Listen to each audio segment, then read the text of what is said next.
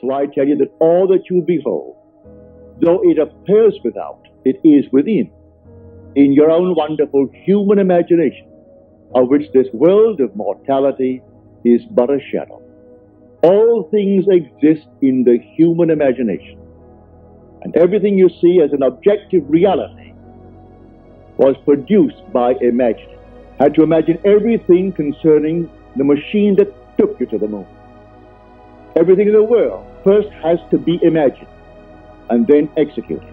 All right, the intelligence to do it will come, but you take the blueprint first and conceive it and dwell in it as though it were true.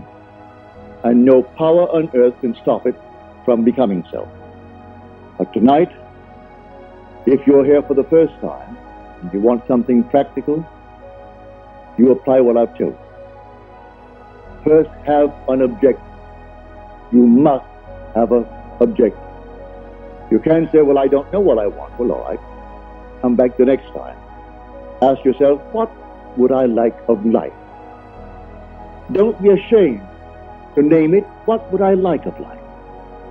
Well, then, try to get some objectives. Now, prayer, as far as I'm concerned, is nothing more than the subjective appropriation of the objective hope. That is the way to success. I appropriate it subjectively. How do I appropriate a state subjectively? Well, suppose now, this very moment, I wanted a ball, an ordinary baseball. But there isn't a baseball in the room, all right. But I want one. I would actually assume that I am holding a baseball in my hand until I can feel it. You think you can't feel it? Well, now try it. Try to feel what it would be like if you held a baseball. Now, to prove that you have held it, see what it feels like, the difference now, a tennis ball. See any difference? All right, a golf ball. See any difference? A piece of silk. You feel any difference? If you can distinguish between these many objects, though they are subjective, then there must exist somewhere. If you can actually separate them in your mind's eye and distinguish between these objects, I can begin to feel, begin to sense, begin to smell a rose. Well, a rose doesn't smell or doesn't actually have the odor of another flower. I can detect the rose. Now a lily, an Easter lily. I can detect that. Well, what does it do? Well, I'm going to get them. Someone will think of Neville and send him a flower. And it's going to be the flower that I'm going to actually feel and touch and smell. It works that way. Money has an odor. It's unlike any odor in the world. It's more fragrant to the miser than the most marvelous perfume in the world. He can tell it. You put a money bag to his face, and it's like putting roses to mine. He loves it. He can smell money. He can feel it. Money has a distinct feel about it. Put a $20 bill in your hand and ask you to feel it, and then put another piece of paper in your hand, and you can tell the difference. There's a difference. It is an odor to it. All this is part of the inner man, that all things are possible to it. Try it. Before you condemn it, try it. And if you have the evidence to support my claim, well, then it doesn't matter what the world will tell you.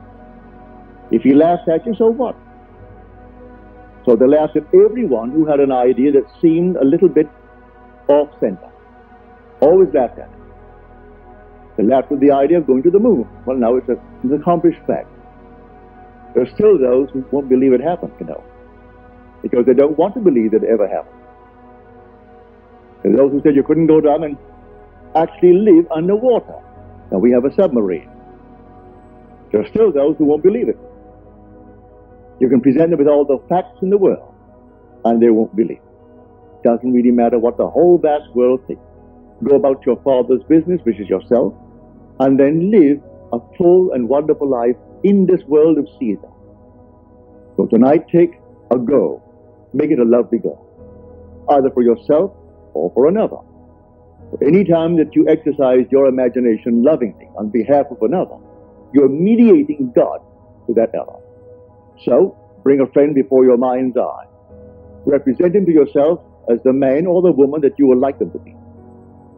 And don't tell them, ask for no praise, just assume that they're talking to you and telling you the most marvelous news about themselves.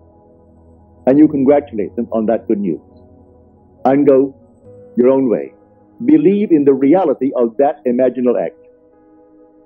It may happen tomorrow. It may happen the day after, or a week later, or a month later. It has its own appointed hour, and it is ripening, and it's going to flower. So don't be concerned. Leave it alone, and it will come to pass. So this is what I mean by feeling is the secret. I catch the mood, the feeling that would be mine if I were what I want to be. I don't have to touch something. I can if I want to, but it's the mood I'm speaking of. What would the feeling be like if she were well? If she were this? And then you catch it just as though it is true. You always go to the end, and the end is where you begin. We're always imagining ahead of our evidence. So go to the end and feel the end. And then dwell in that end, even though reason denies it and your senses deny it.